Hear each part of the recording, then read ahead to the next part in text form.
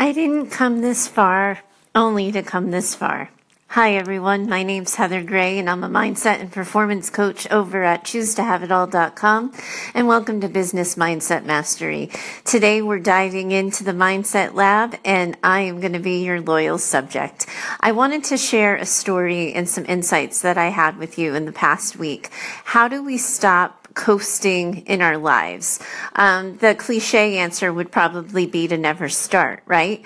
But we know how life goes. We know that it gets busy. We get caught in the regular routine of the 9 to 5 of getting up, going to work, sitting in traffic, doing the deed, coming back.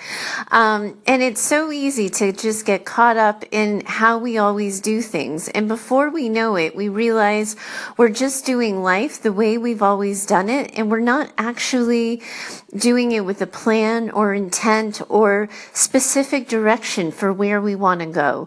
And one of the things that I like to do and help people remember is that we have to stay in the driver's seat of our own lives. And you've watched me do that a little bit on this journey just in the past 2 weeks since I started this little podcast that could. But specifically, it came to light for me this week, and I was reminded of it specifically and more directly. So I just wanted to share with you.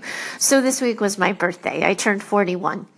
And a lot of people for their, New Year's resolutions and everything at the start of the year, that's the time that they set big goals or new dreams for themselves. And for some reason, New Year's resolutions have just never stuck. But there's something about the birthday, like for me, the way I want this next year of my life specifically to go, that's always worked for me. And one of the things that I've always done is held some kind of mantra each year. And for 39 and 40, I was able to use this is 40, because it was this idea of who do I want to be and what do I want my life to look like when I'm 40. And for 39, it was building my way up to that. And then 40 was about being in it and living it and doing it, learning to work hard for it and how to maintain it. And I got to be honest with you, this is 41 just isn't sassy enough. So it was time to come up with something new. And when I was thinking about it, this quote came to mind. I haven't come this far only to come this far. And it drove home such a point of focus for me, such a sense of direction, that even though it's been a really big year and there's changes that are coming, it doesn't stop changing and I don't have to stop growing. And when we're looking to avoid the coasting, when we're looking to sort of get out of the mundane, we need a point of focus. And right now, I'm not short on points of focus. My husband and I are getting ready to relocate across the country. We're moving from the East Coast to the West Coast. I'm fully into my business, which is now 100% virtual. There's changes everywhere. So I'm not at the risk of the mundane anytime soon, but I know that some of you listening are. And what I would ask of you is if you do a search with yourselves internally and you think about who you are versus who you want to be, how far away are you? If you think about where your life is right now versus where you'd like it to be at this time next year, how close are you?